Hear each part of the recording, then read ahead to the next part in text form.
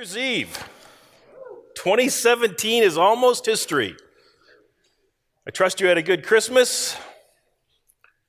Anybody awake in the room? If it was tomorrow morning, I would expect this, but it's New Year's Eve. It's not New Year's Day. 2017 was kind of a lousy year. I don't know if it was for you, but it was hot all the way into December.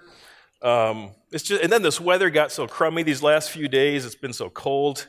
And then Dylan gave me the wrong cue. He said that I'm supposed to come up after my sin, oh, the bliss of this glorious thought, but not the second time after. So that got me all messed up. And the music was so loud this morning. And these stinking lights are so bright, I can't see anything. It's so annoying and so frustrating. And you should have seen our neighbors' Christmas lights this year. They were so obnoxious. I mean, it was really annoying. We had to close the blinds in the evening just so we couldn't see it. But you don't want to hear my problems, do you? Nobody wants to hear my problems. Nobody cares. Nobody ever listens to me. So let's get on with the sermon this morning. This morning, what we're going to talk about is the topic of, ready for it? Complaining. Okay. Everybody all right? I'm really not upset with Dylan. The lights aren't that bright. Our neighbor's lights were awesome.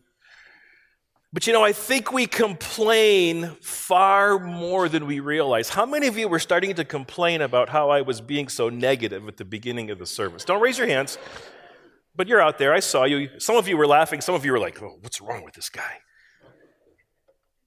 God does not take complaining lightly. In fact, complaining is one of the reasons that he judged Israel so severely and caused them to wander in the wilderness for 40 years. Listen to this, or look at this text from Numbers chapter 14. And you see those several words there in bold. When I come to the bold word, I want you to say it with me. You ready? And the Lord spoke to Moses and Aaron, saying, how long will this wicked generation against me? I have heard of the people of Israel, which they against me, and of all your number listed in the census from 20 years old and upward, who have against me. Not one shall come into the land where I swore that I would make you dwell, except Caleb and Joshua. Grumbling is a big deal to God. And our current term is complaining, grumbling, whining, whatever. Now, just for context, just so you know where we're at, we're going to start our new study in the book of Revelation in 2 weeks. But as we close out 1 year and move into the new year, there's always that sense of a fresh start. I don't know if you're big in New Year's resolutions. Anybody big into New Year's resolutions? Not a single person. Good. Okay. I'm not either. So, but how about a fresh start? How about we take a couple weeks, this week and next week, and look at a couple of issues that will help us start the year right. Give us a fresh start for 2018. And as I prayed, as I thought through, and as I considered, I need to tell you this. Todd actually told me, Chris, you can preach on anything you want. Wow. Carte blanche. So this is what God impressed upon me. This week we're going to look at the sin of complaining. And then next week, we're going to look at the life of Elijah to see how he dealt with the seasons of dryness and depression and discouragement in his life. But today, complaining. I've been intrigued with this for a long time. I've studied it over the years. I've preached on it before. And it intrigues me because it's a bigger deal than we think it is. And I think we are all subject to complaining. Israel was absolutely the worst at this. Turn to 1 Corinthians 10. That's where we're going to be this morning, more or less. We'll be bouncing around a bit. But in 1 Corinthians 10, Paul tells us how Israel's failings were examples for us to learn from. So in 1 Corinthians 10, verse 6 says, now these things took place as examples for us, that we might not desire evil as they did. And then in verse 11 it says, now these things happened to them as an example, but they were written down for our instruction. And so the things that were written down for our instruction, these things that are examples for us to follow, are listed earlier in the chapter or throughout the chapter. And let me have you look at these four things, verses 7 through 10. The first one was the people were not to be idolaters, as some of them were, as it is written, the people sat down to eat and drink and rose up to play. So idolatry, they were guilty of that, and it's written down as an example for us. Verse 8, we must not indulge in sexual immorality as some of them did, and 23,000 fell in a single day. Verse 9, we must not put Christ to the test as some of them did and were destroyed by serpents. In verse 10, we see, nor grumble or complain or whine as some of them did and were destroyed by the destroyer. And so today we're going to focus on this grumbling issue. But I want you to notice this, that God places complaining and grumbling in the same category as sexual deviancy and idolatry. Is that not instructive right there? People died, were punished by God for each of these sins, including complaining. I think we complain and we grumble and don't even know it. We complain about everything from politics to the traffic to the weather. We grumble and gripe at every turn, from church matters to the weather, to our parents, to what we're having for supper. And are we even aware that we're doing it? I want to suggest to you this morning that complaining has no place in the life of the follower of Jesus. Complaining and grumbling is sinfully rejecting God's sovereign working in my life for my good. And rooting out the sin of complaining is a great way to start 2018 fresh. So this morning, I want to ask and answer 3 questions about complaining. That's our structure. 3 questions. First question is this: what is complaining? Different translations use different terms. Like I said before, there's murmur, there's grumble, there's complain. John MacArthur says that grumbling or murmuring is dissatisfaction with God's sovereign will for our lives and the lives of others. Dissatisfaction with God's sovereign will for our lives. Complaining is disagreeing with and disapproving of the ways in which God is working in my life. Ultimately, complaining is always against God. Now, that's a pretty strong statement. Let's take a look at that. There's numerous examples, I've already said, of Israel complaining and grumbling, but in 1 Corinthians 10, Paul refers to a couple that help us understand what complaining is. In verse 9, 1 Corinthians 10:9, Paul refers to an incident in Numbers 21 as Israel was leaving their 400 years of slavery. And he says, we must not put Christ to the test as some of them did and were destroyed by serpents. God was taking Israel on a particular route for a particular reason, but they didn't like it. And so they started to get impatient, and they spoke against God, and they spoke against Moses, and they whined, and they complained. And so God sends poisonous snakes among the children of Israel, and many, many died. Now in Numbers 21 and verse 7, the people repent, and this is what they say: we have sinned, for we have spoken against the Lord and against you. Another example, in verse 10 of 1 Corinthians, nor grumble as some of them did and were destroyed by the destroyer. This refers to an incident in Numbers 16. Korah and his followers rebelled against Moses' leadership. So God killed Korah and his followers. Remember, the earth opened up and swallowed them in a rather dramatic, obviously God did this kind of way. And the people began to grumble and complain about God's right to pass out judgment on those that were rebelling against Moses. So they're grumbling about what God did. Obviously God did it. So they grumbled against Moses and Aaron. God unleashes judgment. He kills 14,000 of the complainers. Let me reiterate, the people were grumbling and complaining because of what God had done. Have you ever complained about the weather? Who's responsible for the weather? There is no government agency, there is no group of people, there is no group of scientists, there are no meteorologists, there are no human beings anywhere on the face of the earth that control the weather. There is only one person who controls the weather, and that's God. So when we complain about the weather, whom are we complaining against? God. Do we really believe that God is sovereignly in control of the weather? Thank you. I know you want to plead the fifth really, really bad right now. So when we complain about the weather, we're complaining about God. We're complaining about what God has done. He is the one who makes it rain or not rain. He's the one that brings the Santa Ana winds. He's the one who makes it cold or hot. He is the one that controls that. So what is complaining? Complaining is saying to God, I don't like the way you have ordered and orchestrated all the details of my life, both big and small. I don't like the pain that I have to endure every day of my life.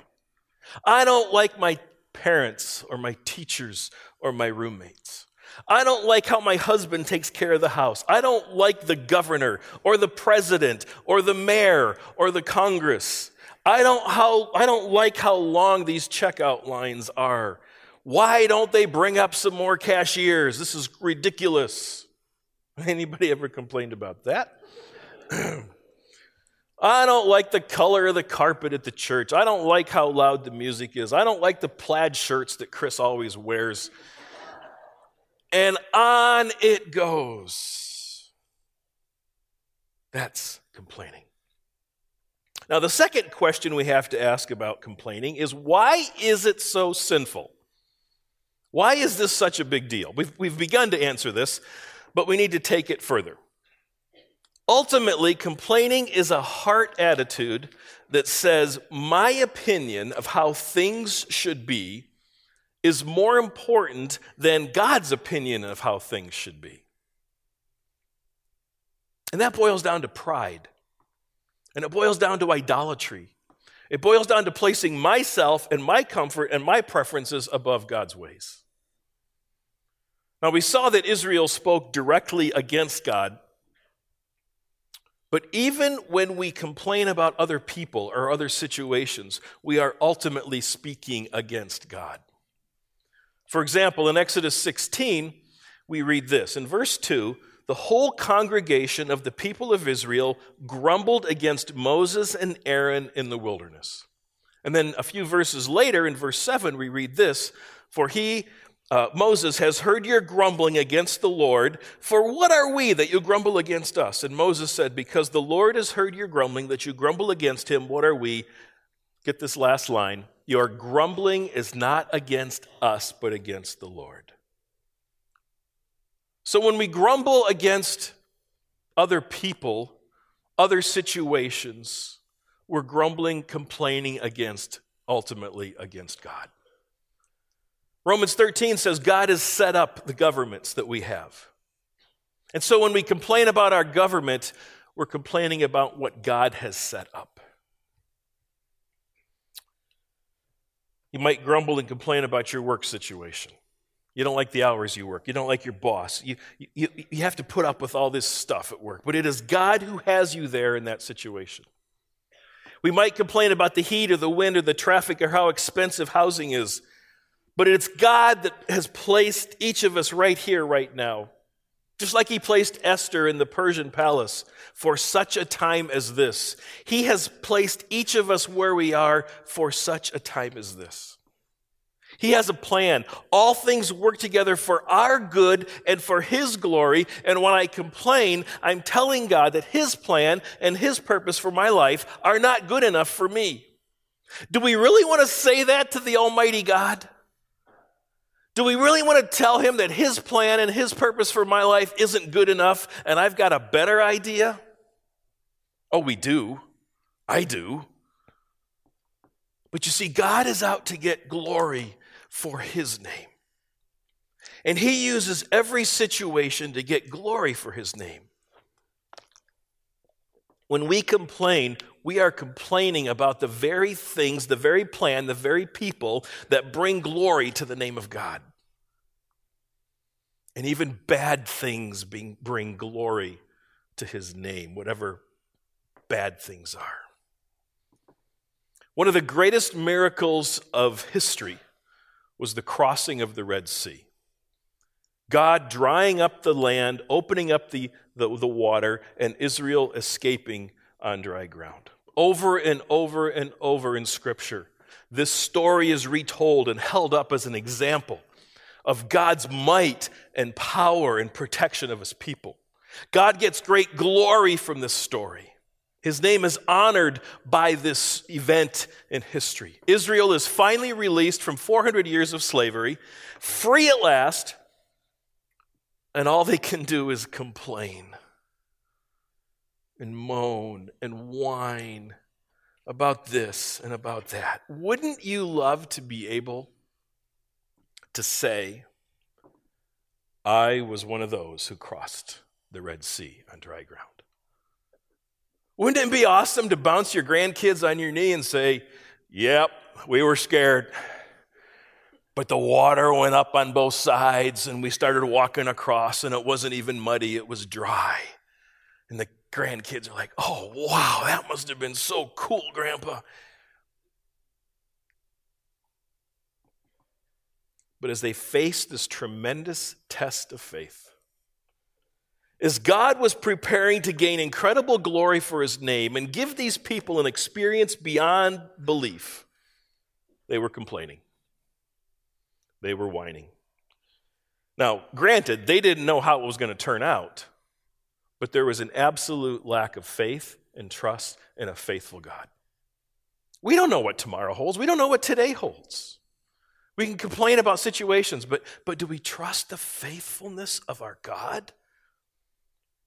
He is utterly faithful. Look at this in Exodus 14. When Pharaoh drew near, the people lifted up their eyes and beheld the Egyptians were marching, and they feared greatly. And the people of Israel cried out. They said to Moses, is it because there's no graves in Egypt that you have taken us away to die in the wilderness? What have you done to us? Is this not what we said? Leave us alone that we may serve the Egyptians. Are you getting this? They're saying, you should have just left us back there in slavery than to bring us out here. It would have been better for us to serve the Egyptians than to die in the wilderness. Seriously? That's what they said? Here's a challenge for 2018. Here's a challenge for a fresh start for this new year. I need to fix, and we need to fix our minds and our hearts on Jesus so strongly that the first thing I think about when a problem or an irritation or a trial hits is this: how will this event, this situation, this trial, this discomfort, this irritation, this person that annoys me, how is God going to bring glory to Himself in this? How can I turn my grumbling and complaining into gratitude and thanksgiving? How might this situation actually be for my good, even though it is frustrating and painful and annoying and irritating? Now, let me just give a caveat here for a minute. There is a place and there is a time for us to grieve. I'm not trying to minimalize or trivialize the hurts and the grief that comes when there is great loss or great sorrow or great pain. But we can't stay there. We can't stay grieving that situation, complaining about that situation. And really, probably most of our complaining is about the little trivial things. Traffic and the weather and annoyances. So when traffic unexpectedly backs up on the 405, and by the way, that's a stupid statement because it never unexpectedly backs up on the 405. Count on it. I don't care if you're there at 3 a.m, count on it. Instead of complaining, consider how God may have worked on my behalf to keep me out of an accident that happened up ahead. Or any other number of scenarios that you and I will probably never know about. When you're stuck in the slow lane, ask yourself, how does this irritation bring glory to God? I think this is a great exercise. You got to get over the irritation first, because that hits, and we start complaining. But how is this in my best interest? What can I learn from this? How can I grow into greater Christ-likeness, and how can God get greater glory for himself in this situation? It reminds me of the young man that had been born blind. He'd been blind his whole life. And I just think about the grief that his parents went through when they realized their son, he was born and he was blind and he would never see. What was his childhood like? How much taunting did he put up with from the neighborhood kids? He never played baseball. He never played video games. He never played soccer. He never watched TV, never went to the beach, never saw his parents, never saw a sunset or a tree or a flower or his friends. How much grief and sorrow was there in that? And why did that happen? So often we don't know why these trials come, but in this situation we actually do know. It happened so that on this day in AD 30, in the land of Palestine, when Jesus the Messiah walked by, he could reach out and touch this man's eyes and restore his sight and bring glory to God. Look at John chapter 9. His disciples asked him, "Rabbi, who sinned, this man or his parents, that he was born blind?" Their assumption was somebody did something wrong for this to happen. And Jesus said, it wasn't this man that sinned or his parents, but that the works of God might be displayed in him. This man was born blind, and he went through a lifetime of blindness and suffering and trial and taunting so that God could be exalted, so that Jesus could be lifted high on this day. Now, does that seem extreme to you? Be honest. Does that seem extreme? It does to me. I've thought about this story many times. I thought, really? And I think, okay, does that fit into my view of God? And if it doesn't, what needs to change my view of God? God is out to bring glory to his name, and we are here for the purpose of bringing honor and glory to his name. And if God can receive greater glory and greater honor by my suffering, by my irritations, by all these annoyances in my life, then bring it on. And may I never complain, never whine, never murmur again.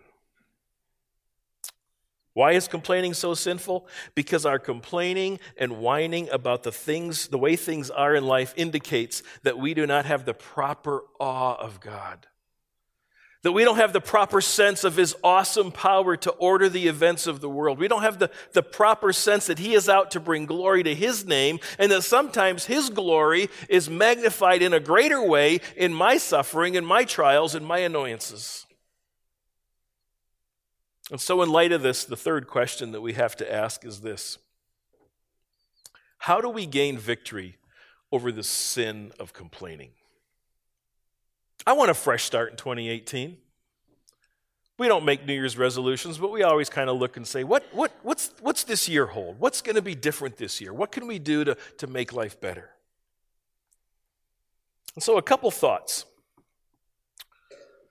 First of all, to get victory over complaining, understand that it's sin. Ask God, what is my heart attitude that causes me to complain? What is it inside me that causes me to whine and complain and murmur about the way things are? Is it pride? Is it selfishness? Is it the sense of I deserve better than this? I shouldn't have to wait in line longer than somebody else. I need to get where I'm going faster than everybody else. I deserve to be healthier. I deserve to be richer. I deserve whatever. Is it ungratefulness?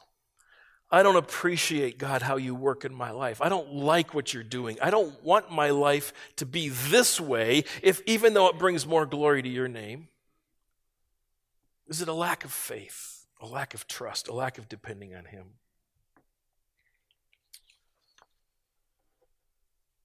Get perspective. Another way to get victory over this sin of complaining. Understand that God has only our best in mind and does only what's good for us. Whatever is in our life is there for a reason and a purpose. And his purposes are always good, and they're for our good, even when they're hard things and bad things. When God acts, he gets the glory, but we get the benefit. When he moves, his name is honored and exalted, but blessings come to us. Now, those things don't always seem like blessings. It's like, okay, if this is a blessing, I don't want it. Please take it away and give it to somebody else. But if our heart is for God and our heart is to become more like Jesus, then what he gives us are good things. Even when I don't understand what he's doing, and so often I don't.